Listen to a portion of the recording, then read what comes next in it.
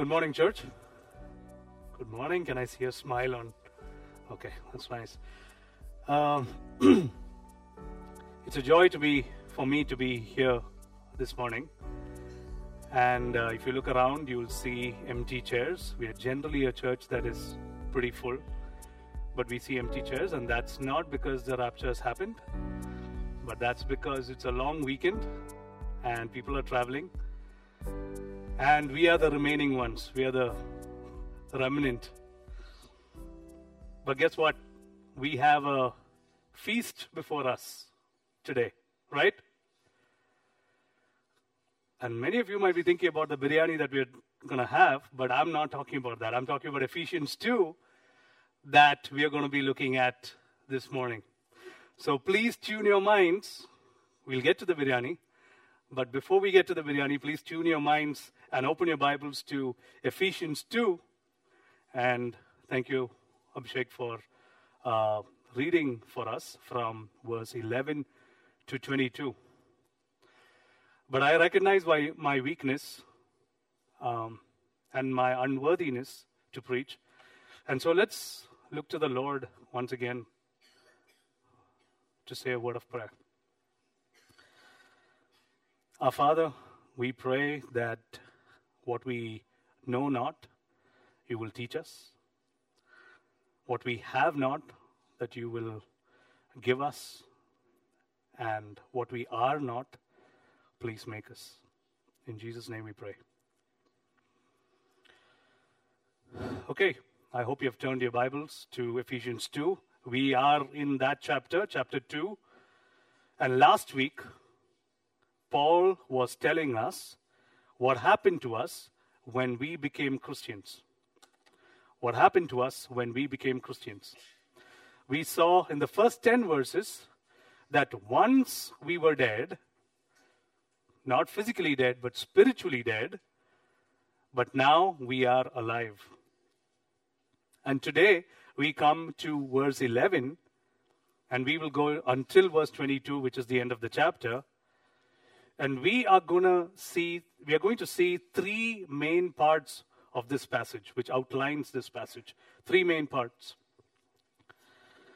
Verse 11 and 12 talk about separation, reminding us who we are. Verse 13 to 18 talk about reconciliation, reminding us what Christ has done. And verse 19 to 22 will be talking about unification, reminding us who we are now. Who we were, what Christ has done, and who we are now. And before we dive into the passage, it is critical for us to remember a few things that are contextually very important until we reach this passage for us today. Now, if you were here when we were going through the book of Acts, in Acts 19, Paul spent almost 3 years in Ephesus, and for 2 or more of those years, he taught daily in one of the city lecture halls.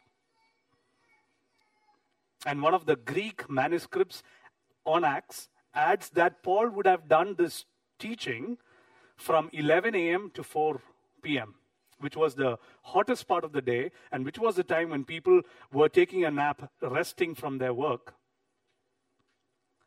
So 5 hours every day for 6 days a week and for 2 years. You know how many hours that is in total? 5 hours, 6 days a week for 2 years or more. But approximately, it's more than 3,100 hours. That's a lot of consistent teaching by Paul and consistent learning by those at Ephesus who attended.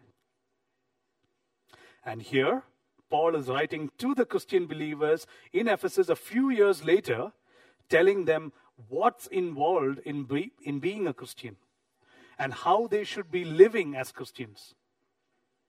Now, I think it's safe for us to believe that there would have been some of them who had become Christians when Paul was there, but there would have been some of them who would have become Christians after Paul left too. And to those who were there, they would have known what Paul was going to write about, because they must have heard it several times earlier. But here's the thing, and please listen keenly. There is a big difference between hearing particular truths and understanding and living by those very truths. There is a big difference between hearing particular truths and understanding and living by those particular truths. And a good teacher keeps on repeating the truths until they have really sunk in. But why is it necessary to repeat the same truths? Let me take you to 2 Peter 1, verse 12 to 15, and the verse is on the screen. It says, "So I will always remind you of these things, even though you know them and are firmly established in the truth you now have. I think it's right to refresh your memory as long as I live in this tent of this body." And he says, "I will make every effort to see it after my departure, that you will always be able to remember these things." So it's really important that we keep on hearing the truths of the gospel until they really become part of us, until they become really ingrained in us. And this is why, though many of us come from church background and have heard the gospel many times, we still remind each other of these gospel truths, just like Paul reminds the church at Ephesus. In the first chapter of Ephesians that we looked at in the last few weeks, Paul has reminded these believers of the amazing grace of God. This amazing grace that's lavished upon them with so many blessings. God has blessed them with every spiritual blessing in Christ. And they should not get tired of hearing that time and again. And we should not get tired of hearing that time and again. In the second chapter, Paul reminds them of the tremendous transformation that took place when they became Christian believers, before they heard and responded to this gospel. He says before they responded to the gospel, in verse 1, they were dead in their transgressions and sins. Some translation says dead in their trespasses and sins. And well, of course, and Bella reminded us this during cell group, that it's not that they were physically dead, they were physically alive, they were breathing and they were moving around. But as far as their relationship with God was concerned, they were dead as a stone. Are stones alive? They were dead as a stone. But then he tells us, simply out of his great love for them, not because they deserved it, but simply out of his great love for them, God did something. He made them alive in Christ. How did he do that? He forgave their sins through Jesus' death on the cross. He restored them into a living relationship with God. And as a result, Paul said, they are God's workmanship. Because God has done all this that he talks about from verse 1 to 9, verse 10, he says, so you are God's workmanship, created to do good works that God prepared beforehand for you to do, so that they may walk in it. Now, that of course applied to all the Christians there at Ephesus, and it applies to all of us who are believers, who are Christians today. And before we became Christians, we too were dead in our sins. Because we became Christians by God in his grace, making us alive in Christ, incorporating us into union with Christ, forgiving us and accepting us. And brothers and sisters, we too are God's workmanship, God's work of art, to do good deeds that God prepared beforehand for us to do and to walk by it. If you are a believer hearing this today, can you take a moment and remind yourself that you are God's workmanship? He's not just saved you and left you, but you are God's workmanship. And with that, we come to the second half of the chapter, which is the passage for us this morning. Now, again, like I reminded you earlier, Paul is a great teacher, and he repeats himself. He says the same thing in this passage, but in a slightly different way. And before we look at it in that detail, we need to realize that the world in those days were divided into two groups of people. There were the Jews, who were God's chosen people. They had all their traditions and they had all their Old Testament scriptures. They had their temple there in Jerusalem. And in most places in the Roman Empire, they had their meeting places called the synagogue, where they met each Sabbath to read their scriptures. And then there was this other group. All the non-Jews were collectively known as the Gentiles. And these two groups of people, Jews and Gentiles, had hardly any love for each other or even respect for each other. In fact, Jews in Jesus' day many a times referred to the Gentiles as dogs. Now, mind you, in our current times, dogs are considered, sweet animals, very cute animals. You look at a dog, and if it's cute enough, you'll say, oh. But in those times, they were exactly the opposite. They were repulsive creatures. Non-Jews were considered so unspiritual that even being in their presence could make a person ceremonially unclean. But amazingly, Paul, who'd been brought up as the strictest Jew, had received a very clear commission from the Lord to take the gospel to the Gentiles, and he had done it in several places. And he'd seen these Jews and Gentiles united in their newfound faith in Jesus Christ. But, of course, in a place like Ephesus, the majority of the Christians would be Gentiles. And so at this point in his letter, it seems that Paul turns and he addresses specifically to the Gentile Christians. Because like the Jews, they too were dead in their sins. They too would be made alive in Christ. And they too were God's workmanship. But there were other things that was true about them as well. And Paul now starts to remind them of those other things. Now, I think I can confidently say that none of us sitting here this morning are Jews. We're all Gentiles. And so, what Paul says to these Gentiles is very relevant for us this morning. And so, I request that we all keenly listen and understand the passage that God brings to us this morning through the Apostle Paul. Let's look at the starting verses. In verses 11 and 12, Paul is saying to them, remember what you once were. Remember what you once were.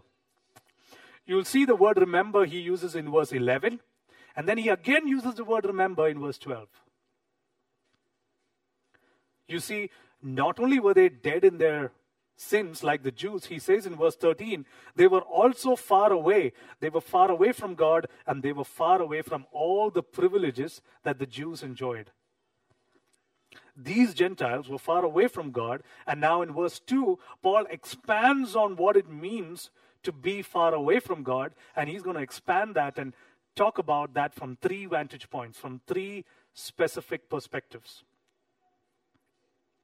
Firstly, he says they were far away because they were separate from Christ. Now, Christ is the word used for Messiah, the promised deliverer. And throughout the history of the Jews were looking forward to and they were expecting the coming of this promised Messiah. This was a great encouragement to them, and their king was coming. God wasn't going to abandon them, and a better day was in store for them. But the Gentiles had no such Christ or Messiah to look forward to. They were separate from Christ. And so not only were they dead in their sins, in their relation to God, they had no hope of things ever being any different even in the future. They were far away, and they had no great goal to live for. And so we can say that they were purposeless. The Gentiles were purposeless. Secondly, Paul says they were far away because they were excluded from citizenship in Israel. And they were foreigners to the covenants of the promise. Now, Israel was a nation of commonwealth under God, a people to whom God had bound himself in covenant relationship to be their God, and they to be his people. The Jews were covenant people. Gentiles were not. They were excluded from citizenship of that nation, and they were foreigners to the covenant. They had no place amongst God's people. And thirdly, Paul says they were far away because they were without hope and without God in the world. Like I said earlier, the Jews knew that God, the Lord, was their God. They knew he was with them. They knew that he was concerned about them. But the Gentiles had no hope that God was even interested in them. No hope that things would even turn better for them. They were without a God. They were without God. And people longed to pierce that veil in the temple and get some message of hope from the other side of that veil. But there was none. Oh yes, God had revealed to them, or God had revealed himself to them in nature, like we read in Romans. But they continually suppressed the truth and turned instead to idolatry by worshipping goddess Diana. They were really hopeless. And Paul says, remember what you once were. Being dead in your sins, but not just that, you were also far away, separate from Christ, which means they were purposeless. You were excluded from God's people, which means you were rootless or without any root. And you were without hope and without God, which means you were utterly hopeless. Now I want us to remember, weren't we exactly in the same position before we were saved in Christ? Weren't we in the same position before we were saved in Christ? And it is crucial for us to think this way, to remember that we were dead in our sins. We too were far away. We too were separate from Christ. We too were excluded from any kind of citizenship of God's nation, from being part of God's people. And worse than that, and to top it all, many of us have rebelled against God's authority. We were wandering around aimless, and we too were without hope and without God. Fair. Yes, the world offers us lots of things, and we are hopeful to get a good academic degree. We are hopeful to get a great career and having a lot of material things. Some of us have even tried to make gods of these things, of possessions and money. But let me remind you this. Imagine a Gentile who was considered a dog, but he boasts in having a lot of money. Yes, he might be rich, but his identity as a dog still remained. We were hopeless, and Paul says to them and unto us, remember what you once were. Remember what it is like to be so hopeless. Remember what it is like to be so purposeless. Remember what it's like to be so rootless. Charles Spurgeon says this, without Christ, if this be the description of some of you, we need not talk to you about the fires of hell. Let this be enough to startle you that you are in such a desperate state as to be without Christ. Oh, what terrible evils lie clustering thick within these two words, without Christ. Oh, what terrible evils lie clustering thick within these two words. You might be wondering, why is Paul going on with this? Where is he getting to? Why does he want to remember the past? Well, if they remembered how bad things were earlier, then they'd realize how good things have become now. And how great is God's grace that can bring about such a transformation. Brothers and sisters, I am saying all of this to explain this one piece. There is nothing worse than being separated from Christ, and there is nothing greater than being united to Jesus Christ. There is nothing worse than being separated from Christ, and there is nothing greater than being united to Jesus Christ.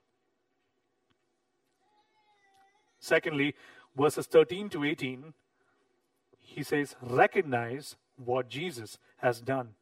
Recognize what Jesus has done. Now, in the first 10 verses that Brother Benji took last week, after telling them that they were dead in their sins, Paul said in verse 4, and Jonathan reminded us today, but God made us alive in Christ. But God made us alive in Christ. And in this section, Paul uses the same word, but, in verse 13. He says, but now, and he goes on to tell them what God had done. Look what he says. He says, but now, in Christ Jesus, you who were once far away have been brought near. How? By the blood of Christ. The cost of destroying the enmity between man and God was the blood of Christ. Nothing short of that could bring us near him. Now, this language of, far away and brought near, was not uncommon language in the Old Testament. Why do I say that? Because God had promised the Jews to be their God and to make them his people. We were reminded of Moses today. Moses said, what great nation is there that has a God so near to it as the Lord our God is to us? But Gentile nations were far away. But now, not only have they been made alive to God, but they have been brought near to God. And in verse 13, Paul says, how has this happened? Notice he uses the phrase, in Christ Jesus. And that refers to their conversion to Christ, their incorporation into Christ. And he also uses the phrase, through the blood of Christ. And that refers to the historical event of the cross. Paul is saying, God has brought you near by incorporating you into union with Christ and through the cross of Christ. But Paul, how has the cross of Christ brought us near? Paul explains that in verse 14. He says, he himself is our peace, who has made the two one and has destroyed the barrier, the dividing wall of hostility. Now, to help us understand what Paul is saying, we need to take a trip to Jerusalem at that time, and we need to visit that magnificent temple there in Jerusalem to really understand what this barrier is about. Let me explain it. So, imagine this. The temple is constructed on an elevated platform. Okay? And around the main temple building is the court of the priests. East of that court, there is the court of Israel, and further east of that court is the court of the women. But all these three courts are on the same level. From this level, we go down 5 steps to another platform, which is called as the world platform. And from there, you go down another 14 steps where you reach a wall, beyond which is the outer court of the Gentiles. It's a very spacious court, and it surrounds and goes right around the temple of these other courts. And the Gentiles can look up and can view the temple, but they are not allowed to approach it. They are cut off by this surrounding wall, which was around 4.5 feet high. And on this wall, at regular intervals, they displayed warning notices in Greek and Latin saying, not that trespassers will be prosecuted, but it says trespassers will be executed. It is that serious. Now that's the barrier. That's the dividing wall, keeping out the Gentiles that Paul's referring to here. And he's saying that when Jesus died on the cross, he brought us near. By not only making peace between us and God, but also by destroying that barrier, breaking down the wall that separates us from the people of God. Now, when Paul wrote this letter, that physical wall, that physical barrier still remained standing. In fact, it wasn't actually broken until AD 70 when the Roman military unit entered Jerusalem. But although it remained there materially, spiritually, it had been destroyed in AD 30 when Jesus died on the cross. That is what Paul is talking about. That's the barrier that Paul's talking about. Remember the time of the cross. That great curtain of the temple which was barring the Holy of Holies from anyone but the high priest, and that too only once a year. That curtain, that veil was torn into when Jesus died on the cross. And in the same way, this barrier, this wall was destroyed as well. Brothers and sisters, Jesus brings unity where there can never be unity. If you can think of a situation where you say these two groups or these two people, they can never be united, that is where Jesus brings unity. Can Indians and Pakistanis be true brothers? Can the Maite and the Kuki Christians be true brothers? If you really know them, you'll say, no, they can't be. But it is only and only by the cross of Jesus that there can be true brothers and sisters. But Paul, how did Jesus do this? How did the death of Jesus on the cross destroy that barrier and make the two people one? And Paul explains that in verse 15 and 16. Please look at your Bibles. Jesus did this in 3 ways. Jesus did this by abolishing in his flesh the law with its commandments and regulations. If we think of the ceremonial law, first of all, things like circumcision, things like sacrifices, things like dietary requirements, and so on, these commandments and regulations did create a real barrier between the Jews and Gentiles. Jesus abolished this in his flesh. And if you think of the moral law in the 10 Commandments, and we know that we cannot fully obey that law however hard we try. I don't know if you have tried, but if you try hard enough, you still can't do it.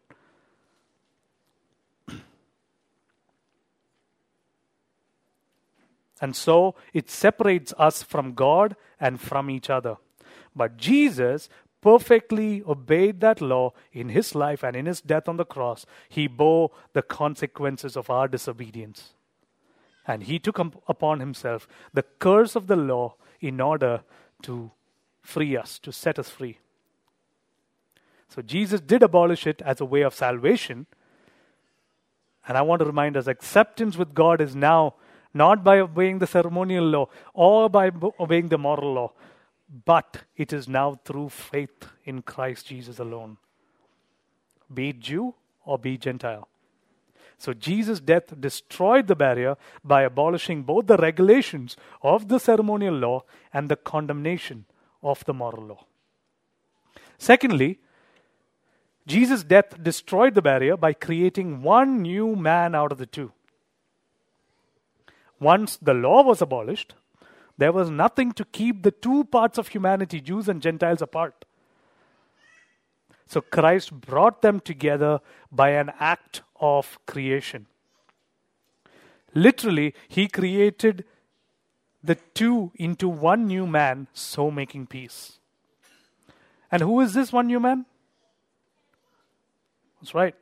This new man is the Christian community, the community of believers viewed corporately as a new human race, united by Jesus himself.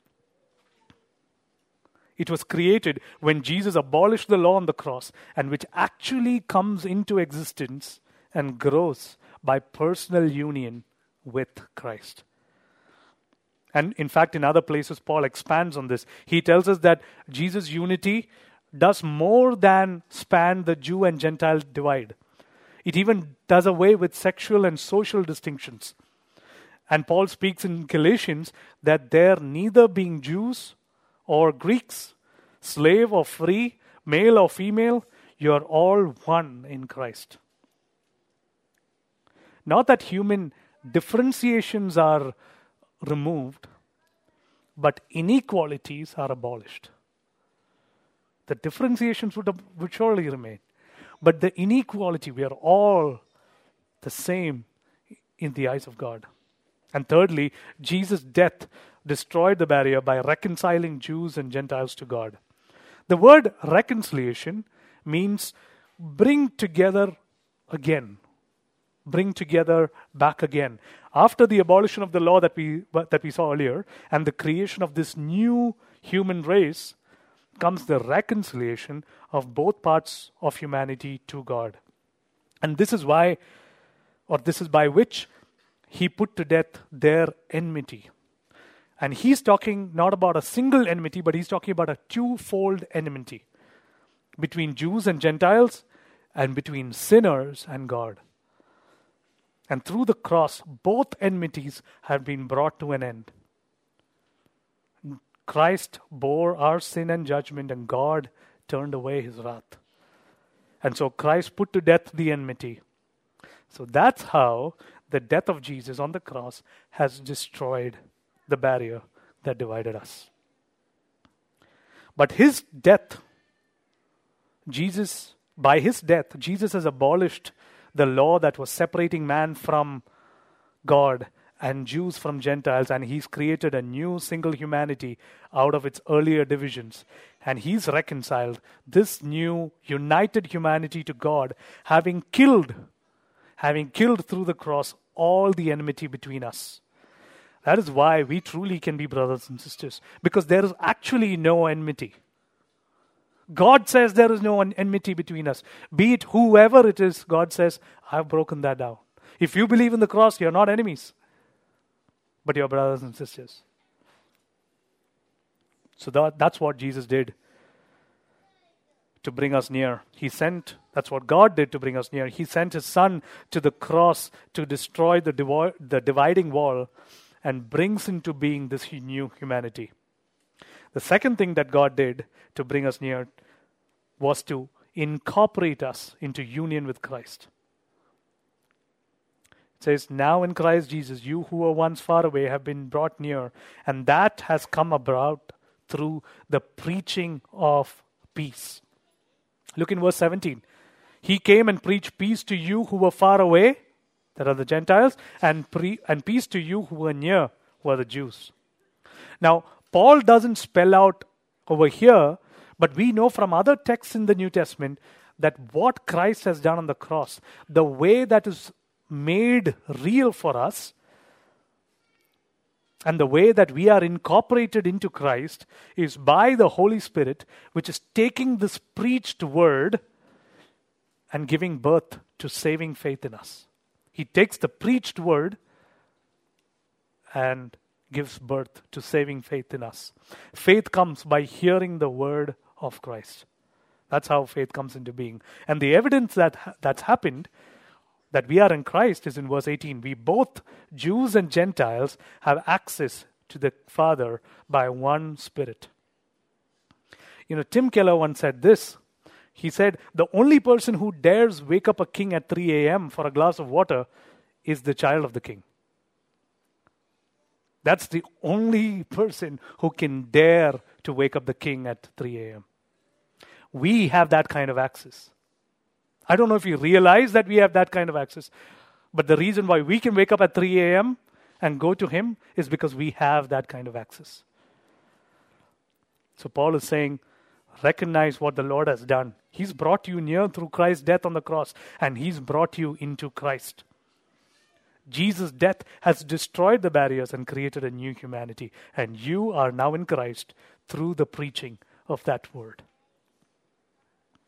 Isn't that absolutely the best thing? I mean, what more could the Lord have done for us?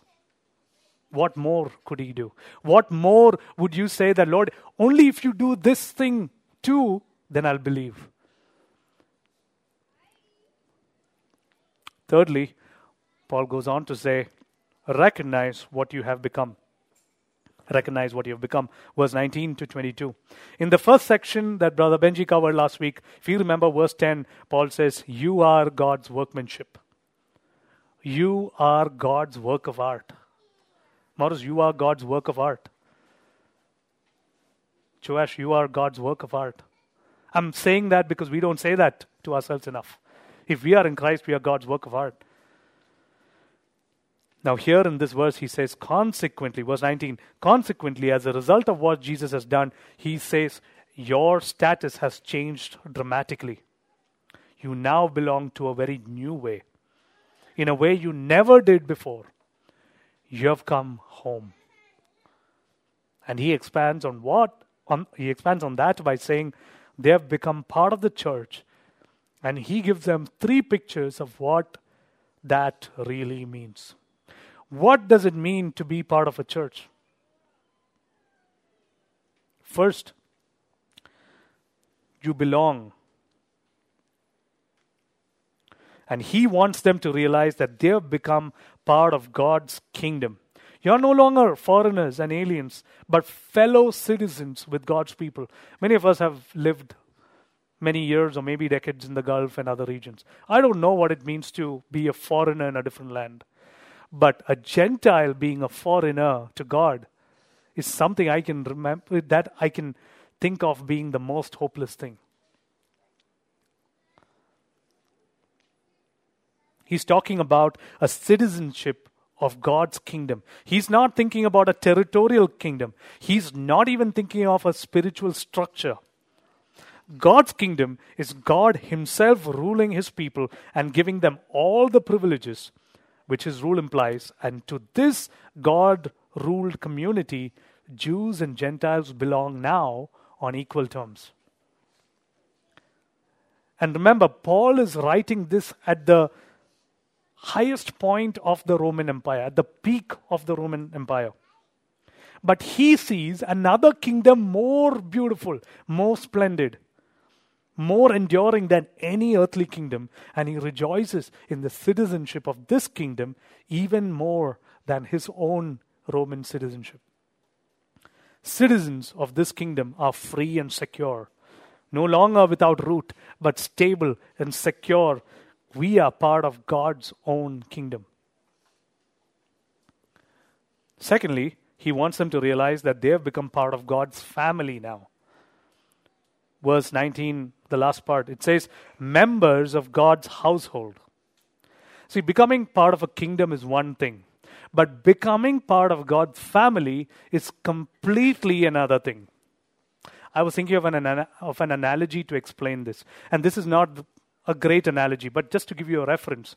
Say, if some of you move to the US, maybe after, I don't know, whatever number of years, you'll get a citizenship of the US.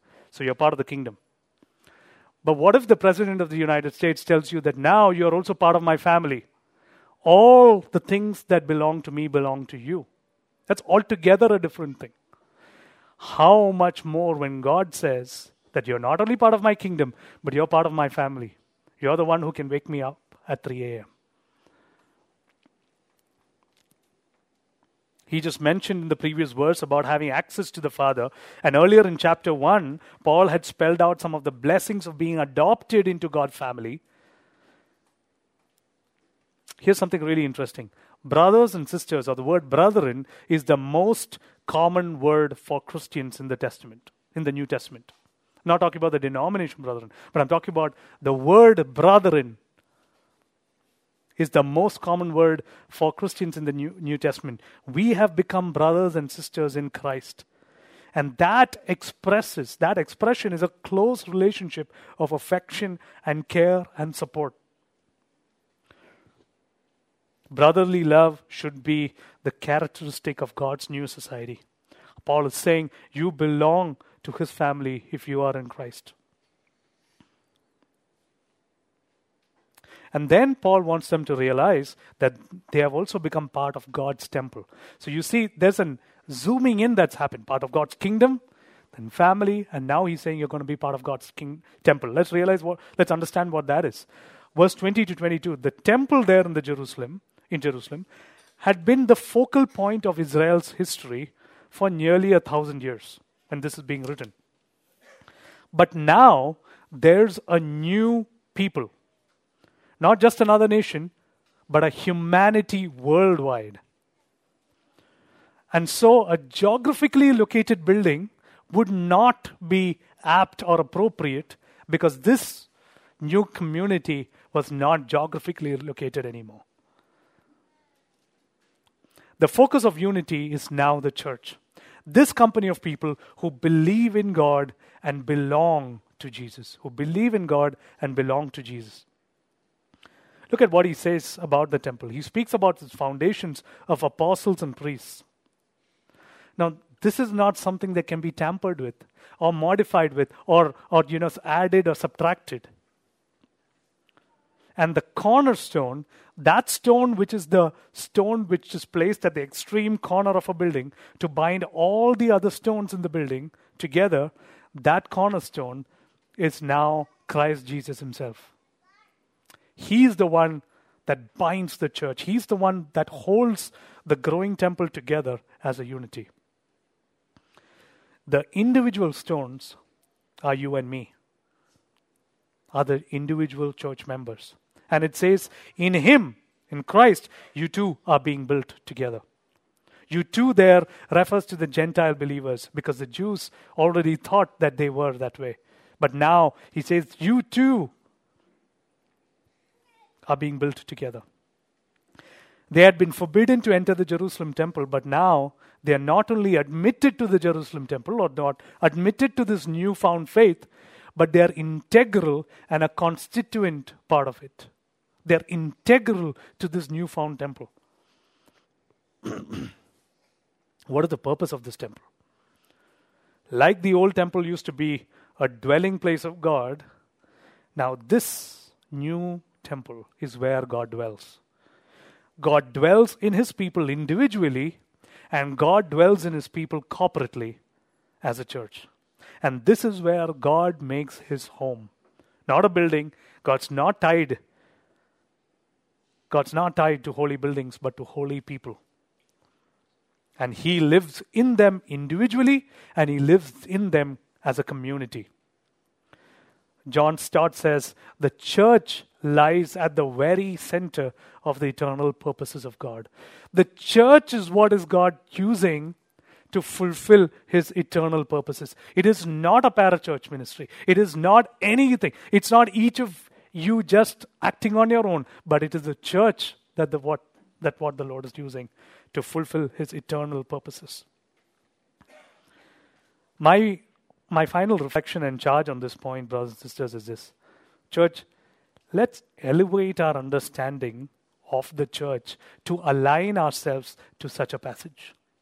If we have an understanding of the church that is not in line with this, let's elevate that understanding of the church to align with such a passage. Christ wants to create a people for himself, not isolated individuals who believe in him, but a community of people for himself. Paul wants them to realize that they have become part of this new temple, this community in which God lives by his Spirit. Here's where they belong now. Now, if you can imagine Paul dictating this letter, and there in his mind, he can see Ephesus, he can see that magnificent marble temple of Artemis Diana, one of the 7 wonders of that world. There it is with its great statue of the goddess. And in his mind, there in Jerusalem, he can also see the Jewish temple built by Herod the Great. And this one barricading itself against the Gentiles and against God. So 2 temples, one pagan and one Jewish, each designed as a divine dwelling place, but both empty of the living God. But now there's this new temple, the dwelling which God lives by His Spirit. His new society, His redeemed people scattered around the world. They are His home on earth. And that temple rises together to become a holy temple in the Lord. It is going to be God's home in heaven. And on that day, a voice from the throne will declare, "Behold, the dwelling of God is with man. Behold, the dwelling of God is now with man." Gentile Christians, who we are, He's saying, realize what you have become. You're part of God's kingdom, and the kingdom in which God rules, part of the family which God loves, part of the temple in which God lives. That's where you belong.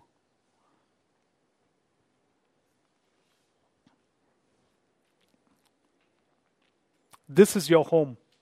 Isn't that wonderful? And all that's true for us, despite that I was far away from God. Despite that we were far away from God. Purposeless, rootless, hopeless. Christ died for us to bring us near Him. He's removed all the barriers. He's created a new humanity. He's reconciled us to others and to God, and He's brought us home, which is where we really belong now. Far away, but brought near and brought home. It's great to be a Christian, you know.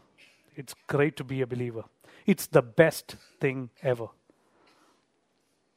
And as I close, I want to ask you this morning, are you far away from God? Are you purposeless, rootless, hopeless? You might be even a regular church attender, or maybe this is the first time you're coming to the church. But are you far away from God? Please listen to me. Jesus died on the cross. Jesus, the Son of God, died on a cross, and He died for you. He died to bring you near. He died to destroy all the barriers that are keeping you out.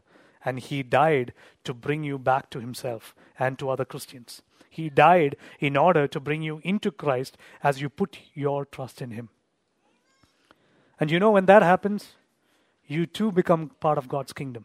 You too become part of God's family, part of God's temple. But you need to trust in Him to do that.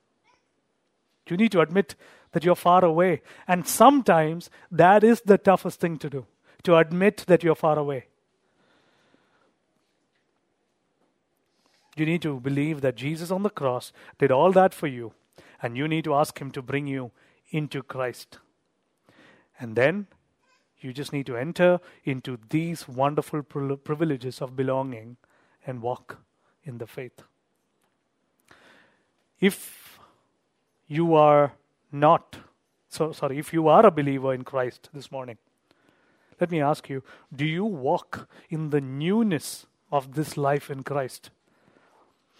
Do you live like an alien or a stranger or someone far off from God's family? Or do you live as someone who has access to this God who is now your Father? Are you casting your anxieties on Him because He cares for you? And are you using the power of the Holy Spirit to fight your idols, to fight temptations? Are you living in the light, in the joy, in the hope of this gospel? Brothers and sisters, we are bought into this family. And I don't think we realize how great a family this is. And I don't think we realize how great a God this is.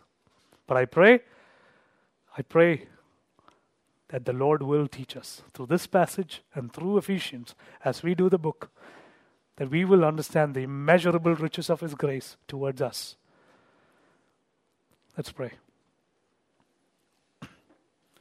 Our Father, we realize that we were dead, but now we are alive.